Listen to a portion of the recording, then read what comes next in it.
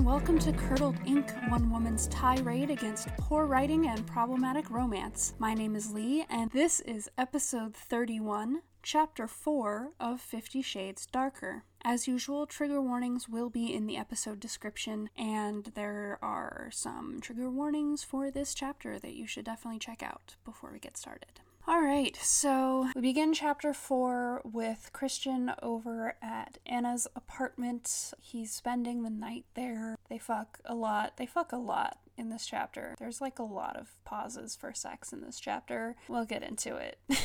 So they're like talking, and Christian says he wants to take care of Anna because it kind of seems like she sort of had to take care of her parents growing up, which could be like a whole entire other podcast episode of the trauma that can cause. I believe the term is parentification, where a kid is like forced to grow up way too fucking fast because their parents are like incapable of caring for themselves in some way, and so the child ends up caring for the parents as well as themselves, which of course no child should have to do. But it sounds like Anna got a little bit of that in her, childhood years. So Christian is commenting on, it sounds like you had to take care of people a lot and you're used to taking care of people, and I want to take care of you, which is a sweet sentiment, and maybe that genuinely is what Christian thinks he's doing.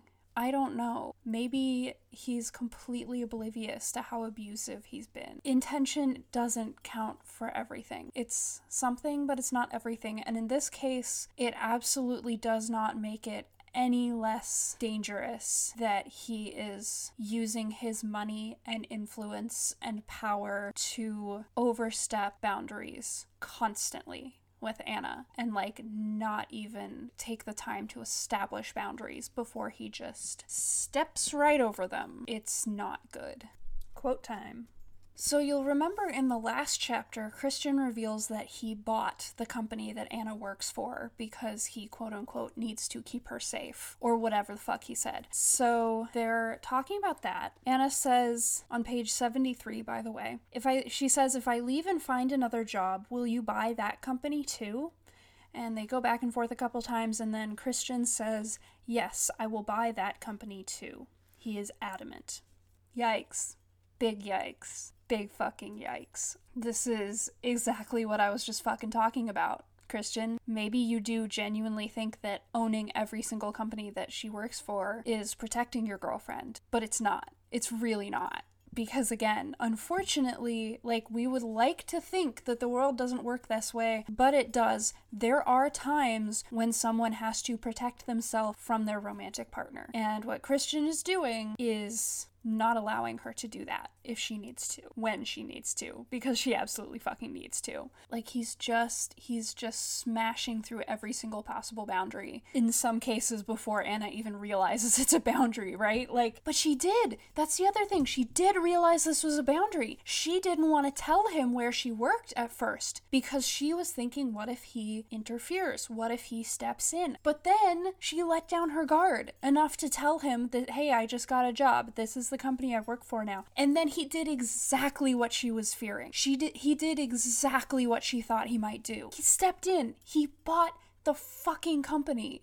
That's so far over the line that we left it back behind the curvature of the earth. We can't even see the fucking line anymore. That's how far over it we are right now, Christian. And it just I'll probably talk about this with something a little bit later in the chapter as well, but it just reinforces that he has such a problem with control and controlling behavior, and he can't do anything without having this vice-like grip on every single inch of it. He can't let his girlfriend work for a company that he does not fucking own. And first of all, that's toxic. That's unhealthy in any relationship ever. You have to have space to be your own person. Otherwise, it just becomes either codependent or just abusive and manipulative, or both. Some combination of the two. And none of that is good news. And second of all, I feel like this is just reinforcing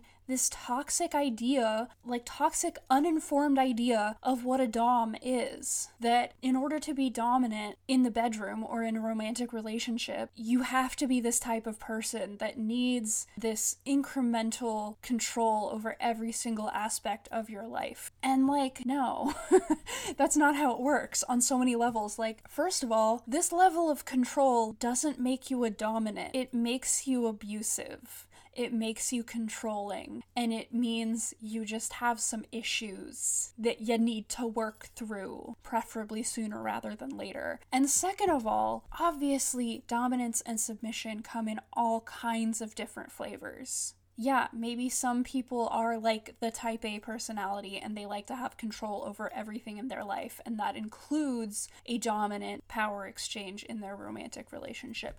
There are other people who feel so out of control in the rest of their life, or don't feel confident enough to take control in the rest of their life, or, you know, any number of factors may lead to them seeming pretty like quiet and demure and deferential in the rest of their life, and then kink is that one space where they can be dominant, where they can take control, where it feels okay and good and safe for them to take control like that. And then there's all kinds of other people in between, because kink is not a monolith. People are not monoliths. Kinky people are not monoliths. There's as many different dominants as there are in the world. That's how many different kinds of dominance, you know, there are in the world. Like, everyone brings their own personality and experience and desires and just their own self to it. So yeah, so they fuck again. There's like 4 different sex scenes in this chapter, like 3 or 4. I don't know. I fucking stopped counting. And then Anna tells Christian about the girl, the like homeless woman, the mentally ill woman who stopped her outside of her office the other day. Turns out that woman is Layla, one of Christian's exes. We don't get all the details, because we know how much Christian hates fucking sharing anything, but Layla was one of the partners that Christian had who wanted, quote-unquote, more. She wanted, like, more of a romantic aspect to the relationship, and Christian didn't. He wanted it strictly kink, strictly contract, see each other on the weekends, whatever. And from little hints that we get here and there, seems like it turned pretty unhealthy between them. Some bad shit went down. They broke up. And now Layla's back for some reason. We'll get into that. Anna is hearing this, and her first thought as Christian is telling her about Layla is, oh, I bet Layla signed the contract. I bet Layla could follow orders. I bet Layla could do all this stuff that he wants in a submissive. And she's just so instantly just jealous and insecure, and it's just not good. And it's like, I mean, first of all, clearly she couldn't, or at least she couldn't well enough, because it didn't last, you know, they're not together anymore. But also, like, once again, like, I say this a lot, but Anna, you have to work on this. You have to work on your insecurity and your jealousy, because unless you're, you know, teenagers or very, very young, chances are anyone you get together with is going to have a past. They're going to have a history. They're going to have exes. They're going to have positive romantic relationships that looked different from the one you're in right now. And you kind of have to be okay with that. And you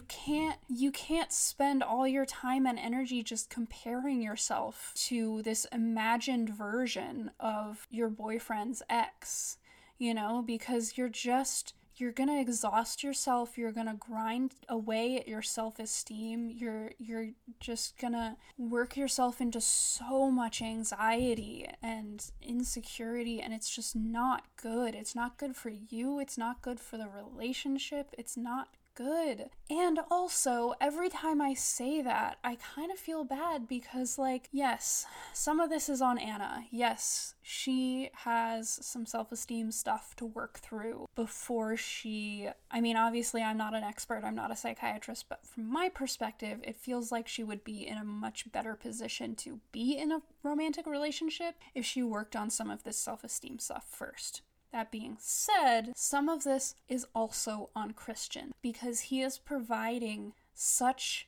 an unstable, chaotic environment in this relationship where he's just keeping his expectations so unclear and getting angry at her over these things that it would never have occurred to her that they aren't okay with him because he doesn't tell her. And he's like holding so much of himself close to his chest and not letting her in at all. And he's stalking her, he's manipulating her, he's just stomping on her boundaries every time she tries to assert them. I mean, everything that I've been talking about this entire series is just contributing to this environment where, of course, she doesn't feel good. Of course, she doesn't feel secure. Of course, she feels anxious and jealous and all the rest of it, because that's what happens when you create this like toxic relationship and this toxic environment. So there's blame to share, I guess, is what I'm saying. Okay, so they're talking about Layla and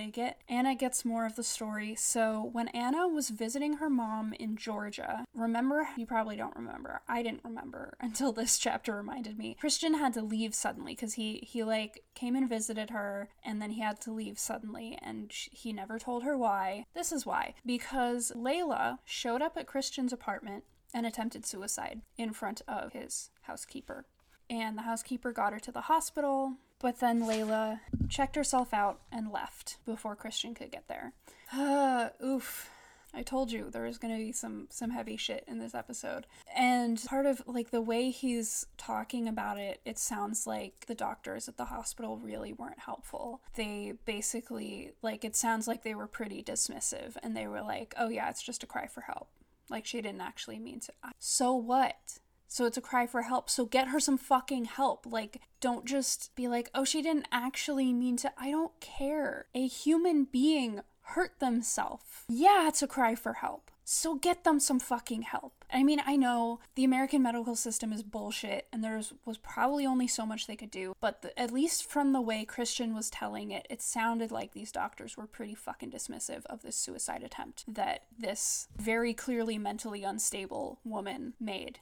Which is the other thing. From what little we know of Layla right now, clearly she has some kind of diagnosis. She has some kind of mental something going on. And just look at what Christian's relationship with Anna has been so far. Yeah, it's really, really easy for me to imagine that kind of relationship driving an already mentally unstable person into a really fucking bad downward spiral and into the place where she ends up, homeless and attempting suicide. Which is really fucking scary because no, Anna's not like bipolar or anything, but she has these really, really deep anxieties and insecurities and low self-esteem. And that can also lead to some pretty dark places. Ask me how I fucking know. So I worry for her too. I mean, I know like narratively she's not going to end up homeless or whatever because that's not the kind of story that E.L. James is writing. But like in a real life situation like this, might end there. Oh yeah, also, Christian mentions that Layla is married, and Anna immediately assumes, oh, that means you were cheating with Layla. That means you were together while she was married. Which he explains, no, they broke up and then she got married soon after. But that tells me something so key about what Anna instinctively thinks of Christian, which is, this man is a cheating bastard who has absolutely no personal limits or a sense of morality. And I mean, not no, but also the fact that that's immediately where your mind went, like, tells me what you really think of this man. And I just wish that she could notice that and start interrogating, okay, if this is what I really truly think of him, is this relationship right for me? Should I be with someone who, like, that's what I assume about them?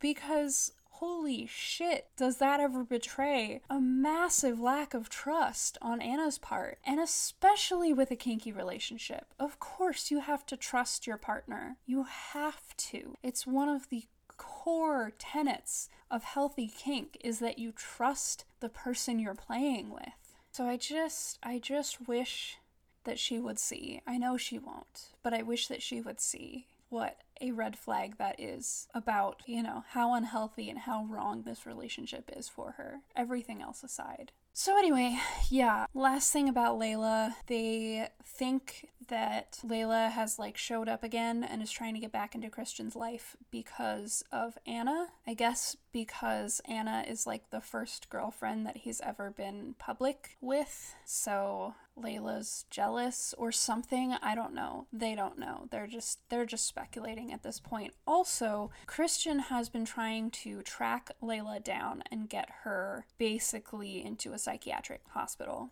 since she made the suicide attempt, which is a tough situation because on the one hand, I totally understand, you know, having had experience of watching a partner have a mental break severe enough that they needed to be hospitalized for a little bit. It's really fucking scary and it sucks. And they hated it. They hated every second of it. And I totally understand that. So I understand the impulse. And also, again, I'm not an expert. I'm not a psychologist. I don't even know. I couldn't even begin to tell you what Layla's, you know, mental health is like, aside from clearly not great. But I have to question if using his money and his resources and his, like, stalker powers to track her down against her will is really the best thing for her in this situation. I really don't know. Like, on the one hand, that feels so intrusive. I mean, maybe just because I have in my head what he has done, you know, the similar times that he has done that to Anna, and so it just kind of skeeves me out a bit. But I don't know. This is one of those situations where I don't know what the quote-unquote right answer is. Maybe there is no quote-unquote right answer. Maybe it's just trying to make the best of a really fucking shitty situation. So yeah, are we having fun yet? So fast forward to the next morning. Anna wakes up before Christian does and starts touching his chest while he's still asleep, which we've been over this several times. Christian doesn't want to be touched. Not on his chest. He has trauma about that shit. It's a hard limit. It's a hard fucking limit for him. And no, the other person being asleep is not a free ticket to consent. It is the exact fucking opposite of that, actually. It means that the person can't consent, and therefore everything is a no. I mean, obviously, unless you have very specifically negotiated, yes, it's okay to do this to me in my sleep, which some relationships have that dynamic, and that's fine. But if you had not had that conversation, and especially if the thing that you are doing to your partner in their sleep is something that they have specifically told you not to do while they're awake, that's bad. Like, that's basically assault. That fits the definition of assault. So that's a big fucking yikes. I know I've said this before, but Anna, respecting boundaries goes both ways. I know he doesn't respect yours, but that doesn't make it any more okay for you to not respect his. It's gotta be a two-way street. Fast forward a little bit more. So last book, Christian sold Anna's old car and bought her a new one, and gave her a check with the price of the old car. And she still has not cashed that check. So Christian reveals that he hung on to the car that he bought her through their breakup, which just feels to me like another sign of him just, like, denying that they even broke up and not planning to quote-unquote let her break up with him. But maybe that's just me. So anyway, he's like, yeah, I still have your car, and I had my driver Taylor bring it over, so here's the key. And Anna's like, okay, here's the check. I'm gonna buy this car from you. That's how I'm gonna feel good about having this car. Which honestly feels fair to me. But Christian, of course, is not gonna let it go at that. He insists that the car is a gift. So Anna's like, all right, and she rips up the check. She's like, if I'm getting the car, I don't want this money. So Christian, not to be outdone, of course, goes into the other room, calls his accountant or whatever the fuck, and has that same amount of money from the check just deposited directly into Anna's bank account. So a few things. First of all, how the fuck does he have access to her bank account info? That's really fucking scary. And she even asks him that. And you know what his response is? His totally casual, not creepy at all response is, I know everything about you, Anna. Fucking yikes. Like, seriously fucking yikes. Not good. Not a good thing for someone to say after knowing you for like 6 weeks at this point, or whatever the fuck it's been. So that's first of all. Second of all, just the absolute lengths he goes to once again step over her boundaries, step over a request that she has made repeatedly, extremely firmly, and he just won't let her do what she wants to do to feel comfortable with this thing that he has, once again, without any discussion from her, just decided to do. Buy her this car, give her this car. Like, I just can't even fathom staying with someone who had such blatant and all-encompassing disdain for any boundary I set or any request I made or any, like, injection of myself as a human being into this relationship. It just, it skeeves me out so fucking bad. That's my review of this whole series in one sentence, by the way. It skeeves me out so fucking bad. Yeah, so they go eat breakfast, and then so Anna mentions that she wants to get a haircut, and so Christian's like, all right, and takes her to a, like, huge fancy hair salon that, surprise, surprise, he owns. Remember what I said at the beginning of this episode about him having massive control issues and not being able to do anything in his life without having his skeevy, sticky, gross fingers in every single inch of it? Yeah. I rest my case. So, the hair salon is, of course, full of more white, blonde, Aryan side characters, because what other kind of side characters exist in this series? Not a lot. So then they run into one particular white Aryan blonde woman who turns out to be, one, the co-owner of this salon with Christian, and two, Mrs. Robinson. What's her actual name? I fucking forget. Elena? I want to say it's Elena. Anyway, Mrs. Robinson, who is, the woman who statutory raped Christian as a teenager and, was his first introduction into kink. So that's a big one. That's a big X that we're introducing. And that's where the chapter ends. That's like the cliffhanger for the end of that chapter. Cannot fucking wait for the drama that comes next. It's gonna be a nightmare, I'm sure.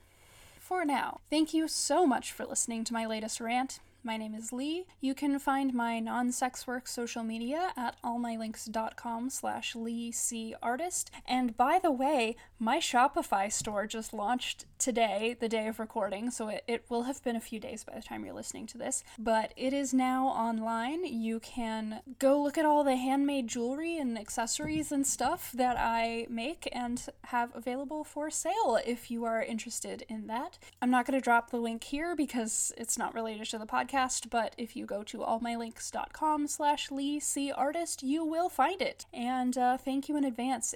I am super, super fucking proud of this project, so I would love anyone who takes a moment to look at it. I super appreciate it. Anyway, you can find my sex work social media at allmylinks.com/CandyKitten, and this podcast can be found at allmylinks.com/thecurdledpod and patreon.com/thecurdledpod, where you can support the podcast monthly in return for some fun exclusive content. Oh, that reminds me of another end of show announcement. Content has changed.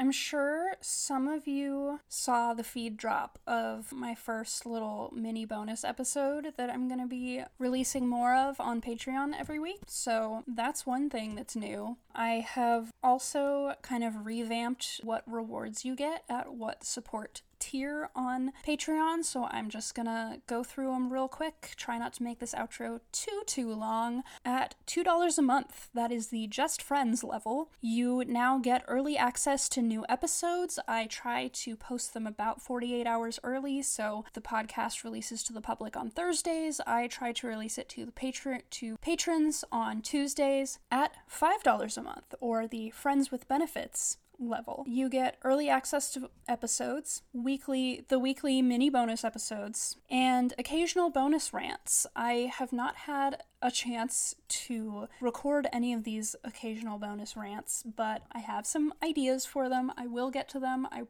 promise. They're going to be like longer episodes about other pieces of media. I have a few movies that I think I want to talk about, kind of in the vein of like romance and or sex and or kink and or anything else that we talk about on this podcast, just, related to other pieces of media. So $10 a month. At this level, we are going steady. You get early access to episodes, weekly mini bonuses, occasional bonus episodes, and a monthly live chat or AMA, which stands for Ask Me Anything, for those who don't know. Again, I don't have any patrons at this level yet, so I have not had the chance to do that live chat yet, but I'm looking forward to it. I'm hoping it's going to happen. I would love to have a chance to, connect with some listeners more, chat with y'all, answer some questions, ask some questions maybe, who knows, just have a chill, fun hang. $15 a month, the True Love tier. You get all the stuff from the other tiers, plus dramatic readings of each chapter, which I try to post on the Monday of each release week, so before even early access people get, the new podcast episode, patrons at this tier will get the dramatic reading. And also, I tend to add a little bit of extra commentary into those dramatic readings that is not stuff that I necessarily have enough to say about it to, say in the main episode. So if you want even more of my commentary in your life, that's that. And then at $25 a month, the Life Partners tier, you get everything that you got on the lower tiers, plus a shout out on the podcast, and monthly original short erotica stories that I write. I'm currently a little bit behind on those, but I am working to catch up, and there is some in the archive already, and some of it is more kinky, some of it is more soft and romantic, some of it is just stuff that I find sexy. So once a month I will post a piece of erotica, and once I get patrons at that tier, I will absolutely be open to taking requests for kinks or pairings or dynamics or anything else that you would like to see me write. So that's the new and improved Patreon. Find all of those links that I mentioned in the episode description. If you have questions, comments, concerns, or want to make a one-time donation not through Patreon, you can get in touch with me at curdledinkpodcast@gmail.com. If you can't or don't feel comfortable supporting me monetarily, please rate and or leave a review on your podcatcher of choice, or tell a friend, post on social media, do whatever you want to do to spread the word about this humble podcast. That would be so appreciated. Our logo is by Reese Jones at tearlessrainart.tumblr.com, and until next time, remember your rack. That's risk-aware consensual kink. Bye!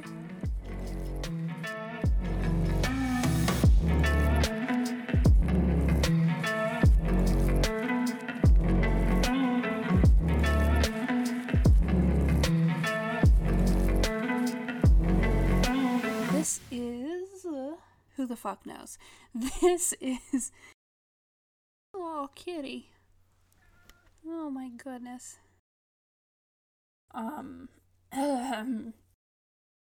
That tells me something so key. Oop. I feel like I've been about a mile away from the mic this whole time. Oh well.